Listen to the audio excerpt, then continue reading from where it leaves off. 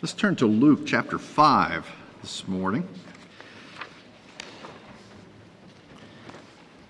While we're turning there, in case you didn't hear, Dave Chandler passed away.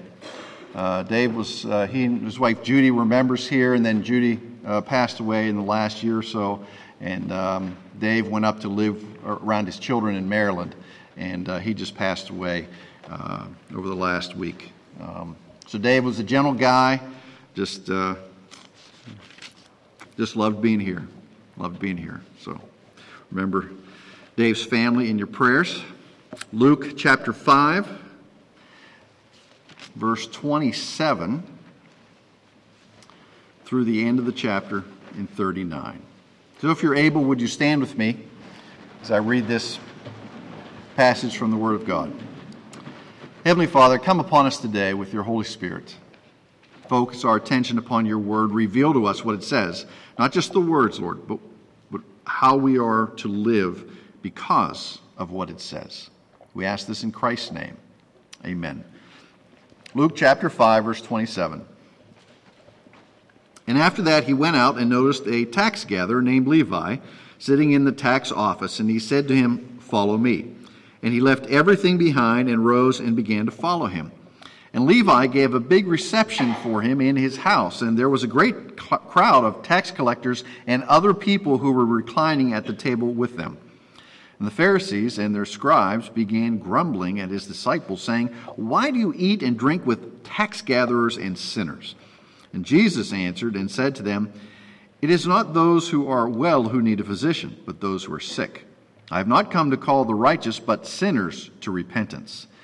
And they said to him, "The disciples of John often fast and offer prayers, and the disciples of the Pharisees also do the same, but yours eat and drink." And Jesus said to them, "You cannot make the attendants of the bridegroom fast while the bridegroom is with them, can you? But the days will come, and when the bridegroom is taken away from them, then they will fast in those days." He was also telling them a parable. "No one tears a piece from a new garment and puts it on an old garment, otherwise he will both tear the new, and the piece from the new will not match the old. And no one puts new wine into old wineskins, otherwise the new wine will burst the skins, and it will be spilled out, and the skins will be ruined. But new wine must be put into fresh wineskins, and no one, after drinking old wine, wishes for new, for he says, 'The old is good enough.'" This is God's inspired word for us today. So please be seated. All right, if you haven't noticed yet, even though we're not voting in primaries, it is the primary season, okay? There are people out there who are campaigning and working the crowd and shaking hands and kissing babies. It is that time of the season, is that season for this. And one of the things that goes on in this season is that people go to state fairs and other big events and they work the crowd.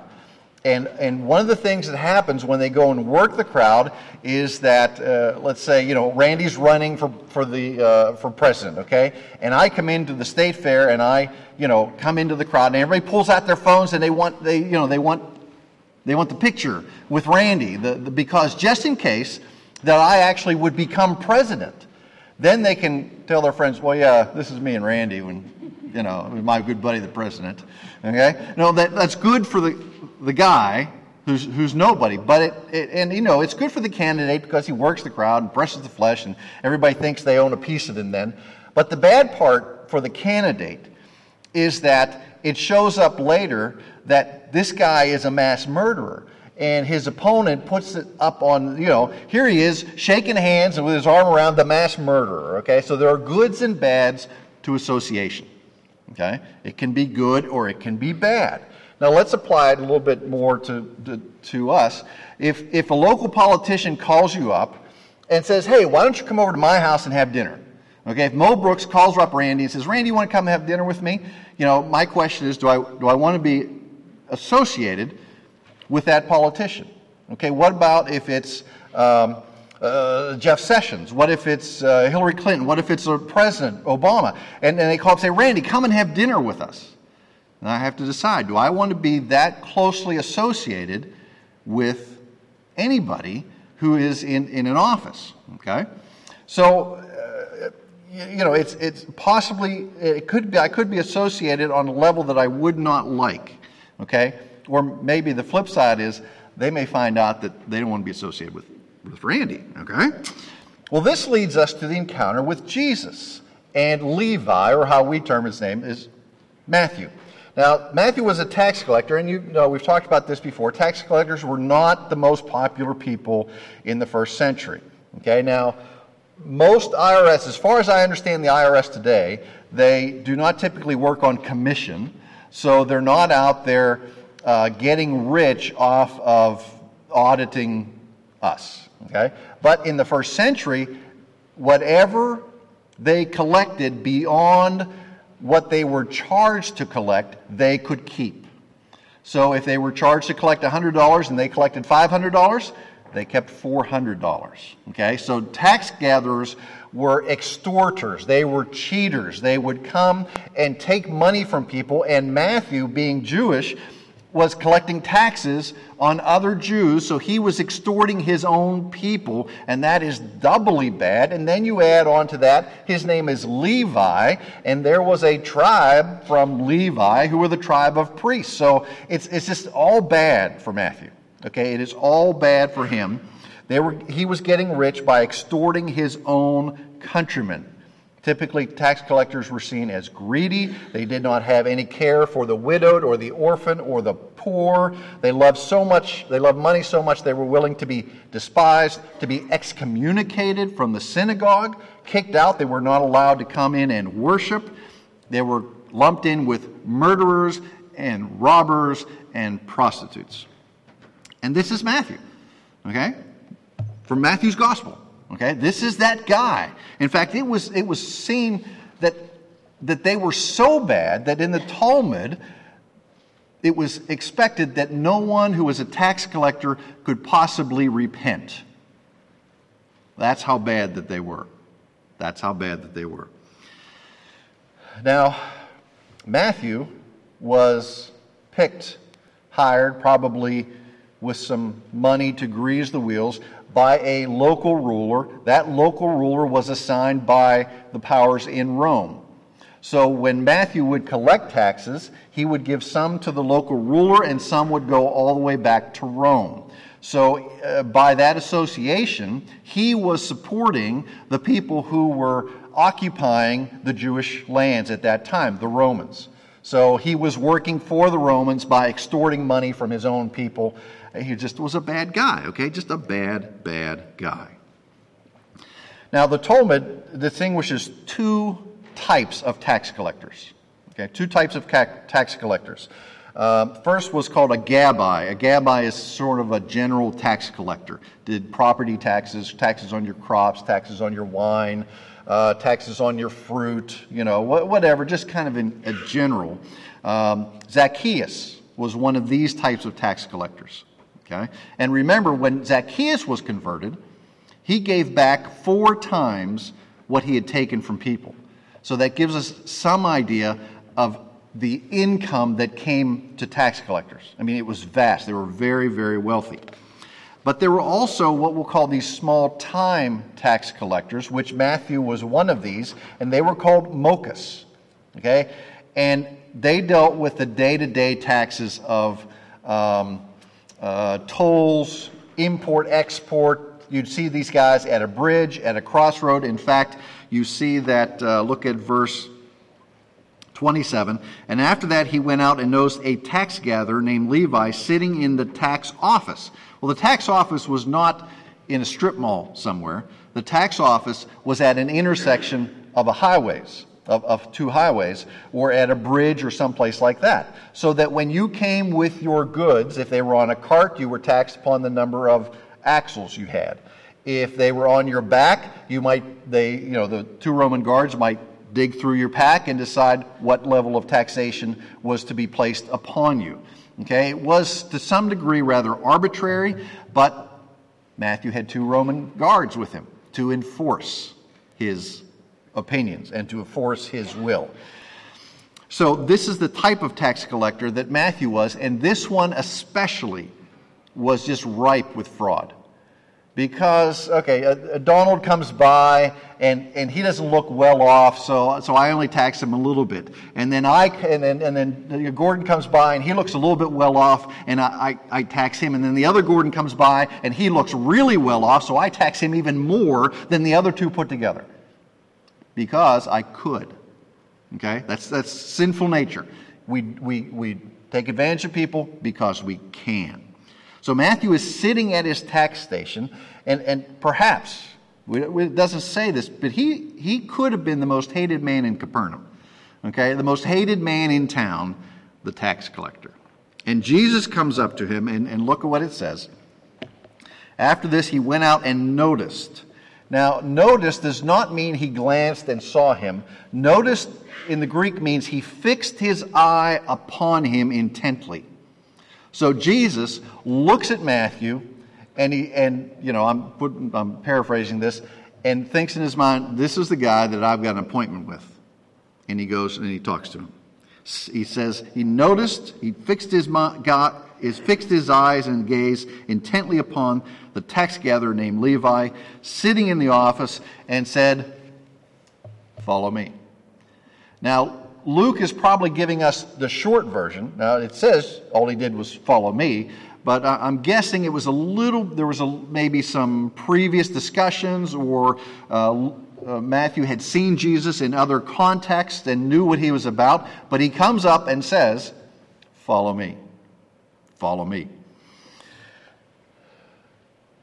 What is Jesus really saying to Matthew? He's saying, Matthew, I want you to leave everything that you know. I want you to leave all your wealth. I want you to leave your position of power. I want you to leave those 2 Roman guards. And I want you to come and follow me. Give it all up for me. And what does Matthew do? He goes. I mean, it's in a heartbeat. He goes. And that's exactly what Matthew did. He left everything and followed Jesus. Now, make sure it's out of our minds. No one is too sinful to follow Christ. No one is out of the reach of Jesus Christ. I mean, perhaps you yourself thought at one time, no, there's no forgiveness for me in the things I've done. There's just, I know those people that go to church, and their lives are a lot better than mine. Apparently, you didn't know everybody that went to church, okay? But so I just have no business there. Well, this is Matthew. I mean, he was not even allowed to enter the synagogue, because if he entered the synagogue as a tax collector, he would defile anything that he touched. Much like a person with leprosy, if you were touched by a person with leprosy, you were assumed to have leprosy. If you were touched by a tax collector, you had to go and get clean, because they, along with dead animals, along with Gentiles, were just unclean. Now, so you get an idea of how far outside of his own community he was. He probably didn't have any Jewish friends. He couldn't go to the synagogue. Probably his family disowned him. The only people that Matthew hung out were who? Tax collectors. Okay, people like him. People who'd been ostracized, or who had ostracized themselves from the rest of society because of their profession, because of their love of money, because, this was who they were. But they're not outside of God's grace. They're not outside of the potential of a completely changed life. Now, it might look like the person you're working with is just so bad. Why should I even share the gospel with them? I mean, their life is a mess, okay? Certainly, they're one of the non-elect. Well, you don't know that. Our job is to share the gospel with anybody that we can, in the assumption that as soon as they hear the message of Christ, they will believe. Because it's not us that's saving them, it's Jesus Christ that is saving them. It is the work of God. Who can resist the power of God? Who wants to resist the power of God and his saving grace? So this call to Matthew is a radical call. It is a radical call to a completely different way of life. Now understand, we are not called in this as the 12 were called, okay? But we are called to a completely different way of life as well. We're called to leave our old way, to leave our old sin and behind, and to go and follow the things of Christ. I mean, let's turn back to verse 11 of chapter 5.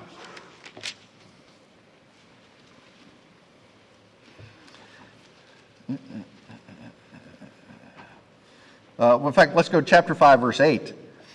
But when Simon Peter saw that, he fell down at Jesus' feet and saying, "Depart from me, for I'm a sinful man." Peter knew his sinfulness, and he knew, obviously, the holiness of Christ.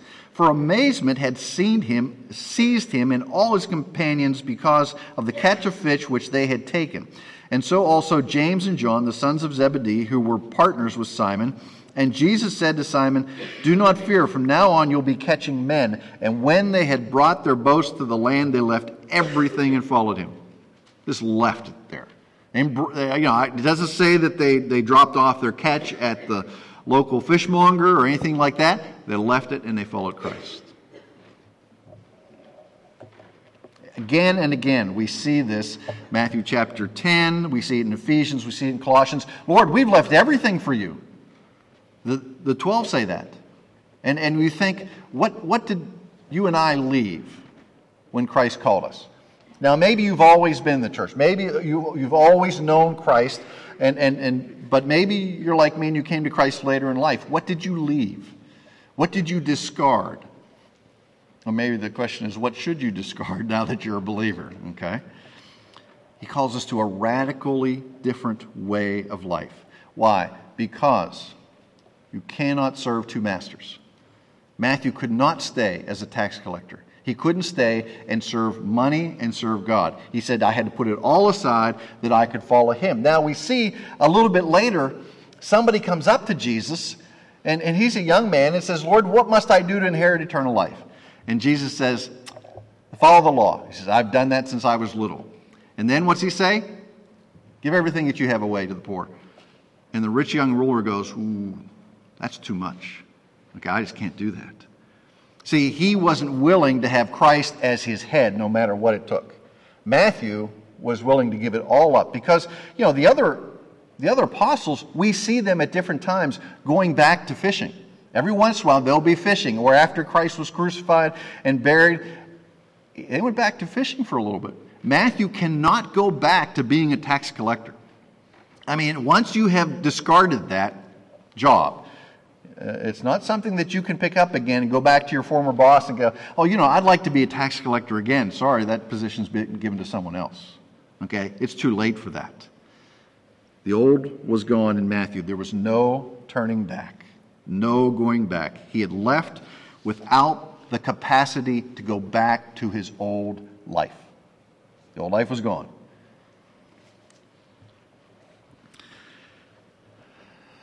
Leave everything and follow me. That's hard. That's hard. You must have only one God in your life. There can be no competitor to Jesus in your life. There was a man named Ray Miller back in the 1920s. And he wrote some lyrics, and he thought they were good, but he wasn't a musician. He didn't have any musical skills. He just wrote poetry. So he gave these lyrics to old Mrs. Shea, and she took the lyrics and she put them on her piano because her son was a good musician, and her son had this contract in his possession. He hadn't signed it yet to go and write music for NBC. He was going to be the guy who wrote the orchestrations for NBC and the jingles and things like that. And she put it on his piano and said, "Son, I want you to write some music for this." And as he looked over those words, the tune just came into his head. And you know the tune. "I'd rather have Jesus than silver or gold. I'd rather be his than have riches untold. I'd rather have Jesus than houses or lands. I'd rather be led by his nail-pierced hands." That's George Beverly Shea, was the guy who wrote the music for that. And we know him through the Billy Graham Crusade. But as a young man, he had a chance to really go and to be very wealthy, writing music for a national broadcasting company. But he'd rather have Jesus than anything else. Well, there's a lot more of the call of Matthew. But we're not dealing with the call of Matthew today. We're dealing with what he does right after that. Look at chapter 5, verse 28. "And he left everything behind and rose and began to follow him." So what did he do when he became a Christian? Well, he threw a party. And Levi gave a big reception for him in his house. For him, that's for Christ. So who does a tax collector invite to a party? other tax collectors, as I said, because he doesn't have any Jewish friends, because they can't even walk into his house lest they become defiled, because he's unclean. So all of his buddies are tax collectors, all of his buddies, and what do you think the conversation was like at the party? Hey man, who'd you extort this week? How's the prostitution business? Oh man, we're just raking it in, okay? Now, what's the latest, the latest technique for getting a little bit more money out of the people who are, crossing your bridge? Well, let me tell you, this is what I tried. And so that's the kind of conversation that went on. Nothing really what we might call sanctified conversation, because they don't have any interest in the sanctified things. There's no holy conversation going on in this group, because they're all sinners. And they're all out to further their sinful behavior, because that's what they do. They have no influence of the things of holiness, no influence of the things of Christ, except now Christ is there. Okay, and it's not like, I get the impression it was not like what I have experienced on the golf course. Every once in a while I'll go out and I'll play, and I'll just join in with a group. And then about the third or fourth hole, they go, and what do you do for a living? And then I put the bomb on them that, well, I'm a Presbyterian minister. And they go, oh, I'm really sorry, I'm really sorry. They're not sorry I'm a minister. They're sorry that they talk in the way that they normally do. Okay?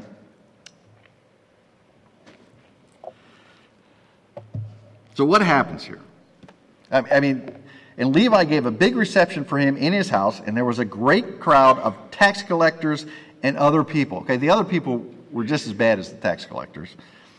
And they were reclining at the table. Now, that's the way that they ate. Why? Because it took a while. This is not a drive-through meal. Okay, this is a lay down on a whatever they call it. It wasn't a seat, okay, where you sat at the table. You reclined at the table. And if you ever read about Roman banquets, this would be patterned off of, went on for a long time. And they ate a lot of food, and they were not above eating and going out in the back and being sick so they could come back and eat some more. Okay? That's the level that these banquets went to. Well, these guys are all reclining around with Jesus and talking about their normal stuff, except the fact that Jesus is there in their midst. And what is he doing there? Well, we'll see that in a minute. But it doesn't say that Jesus mentioned anything in the midst of this dinner. But he had to stand out in some fashion. There's something had to be different about what was going on in that meal. Now, verse 30. And the Pharisees and their scribes, who don't seem to have been invited to the dinner, were grumbling at his disciples, saying, why do you eat and drink with the tax gatherers and sinners? Okay, so the Pharisees and the scribes go after the disciples and say, hey, why are you hanging out with all these sinners? Okay, because the righteous do what? We stick together.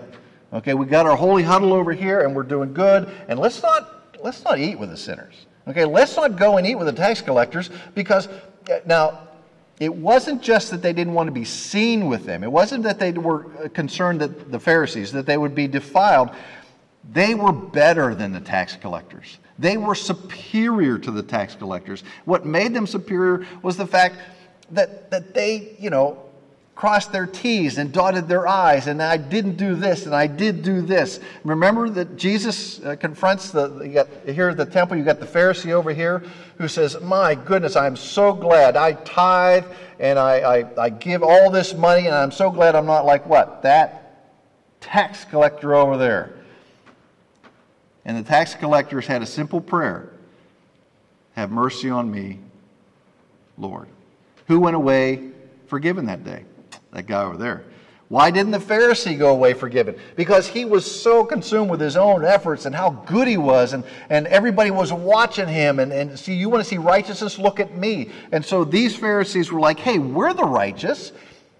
If you say you're the teacher, you're the Son of God, why aren't you hanging out with us? And the disciples don't answer the question. Look again at verse 30. And the Pharisees and their scribes began grumbling at his disciples, saying, why do you eat and drink with tax gatherers and sinners? And it's Jesus who answers.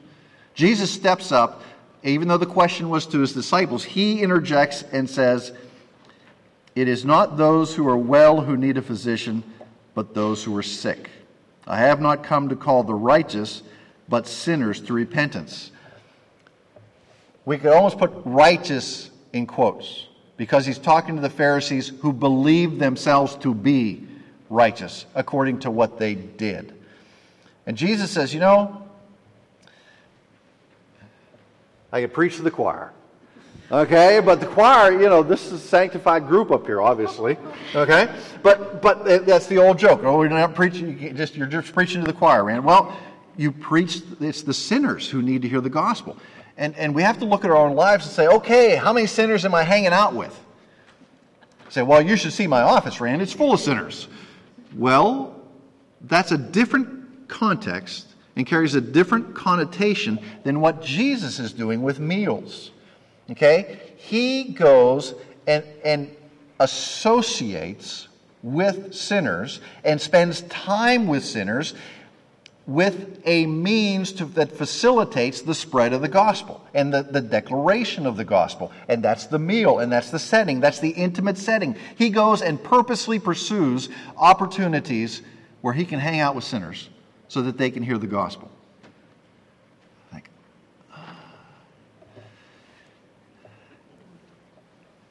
I used to know a lot of sinners. A lot of pagans. I still know a lot of sinners, I being chief. Okay? But I used to know a lot of pagans.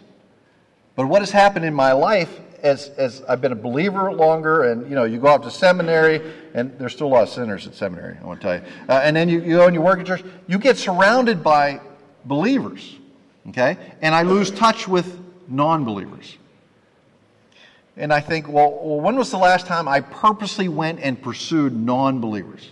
I mean, not just came across them at the dry cleaner or at the bank, but purposely went and pursued a conversation dealing with the things of Christ. When was the last time I invited non-believers to lunch?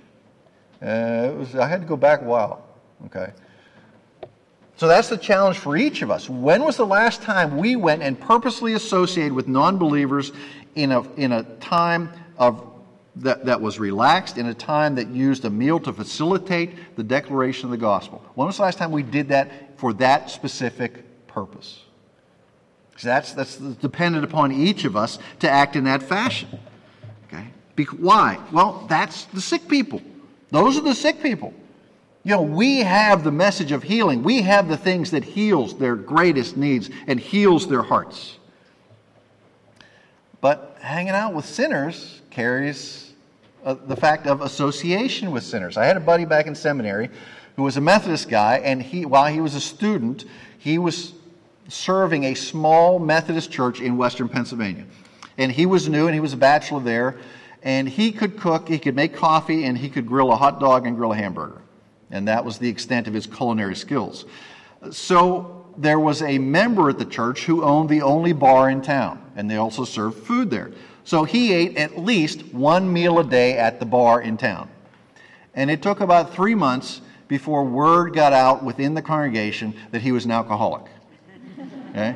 Why? Because he was at the bar every day. We saw him there. Now, it didn't matter that he was building relationships with the regulars at the bar, and they weren't Methodists, they weren't believers at all, they weren't anything. They were good pagans who needed to hear the gospel. But the people were upset that he was hanging out with sinners. See, there's something wrong with that. Something wrong with that. See, but that's where the sinners are. Well, the Pharisees hated Jesus. They hated him for redefining them, not as righteous, but as sinners. And people don't like that today. I mean, how often do we find that a sin has been redefined? That we don't call it a sin anymore, we call it normal. Or we don't say, oh no, that's bad. I mean, how many things that 10, 50, 100 years ago were out of the norm, were terrible things to do, were sin. And now, well, they're just so much part of society, we don't even call it that anymore. In fact, it's turned around that we who might call those things sins, we're the ones who are out of step. We're the ones who are a danger to society. That's the way it's come.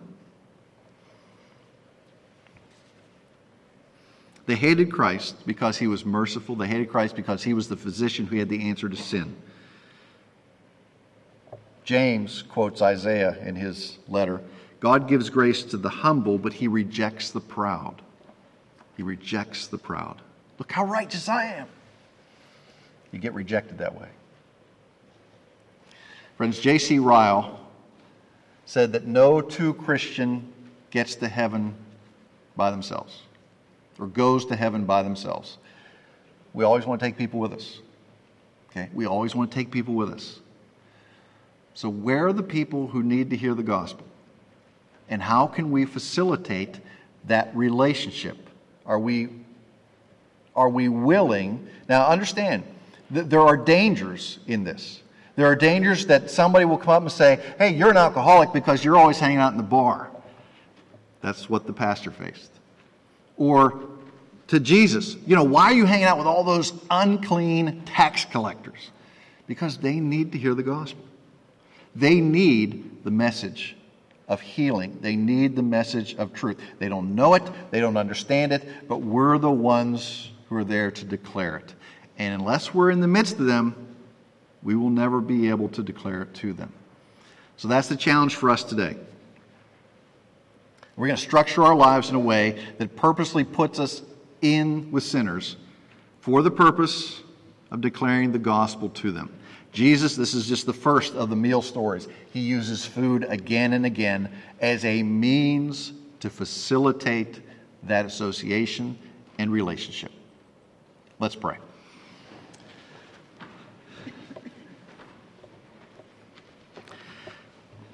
Heavenly Father, we think of food, and sometimes it's a necessity, sometimes it's a great joy, but we see it used here as a means to put people at ease, as a means to gather, as a means to facilitate conversation. And Lord, you have placed within us this great treasure. I mean, we're just clay pots. There's nothing special about us, but it is this treasure that you've placed within us that is so special that we're not to keep to ourselves. Lord, these things that we see from how Jesus acts, and if we're going to apply them into our own lives, these can be very tough. They can be scary for us. Sometimes we have to go beyond what we're comfortable with. We have to pursue people that we may not normally even want to hang out with. But yet that is the call of the gospel. Make us wise, make us strong, make us not afraid. For the gospel of Jesus Christ is the power of God unto salvation. So let us live like it is. We ask this in Jesus' name. Amen.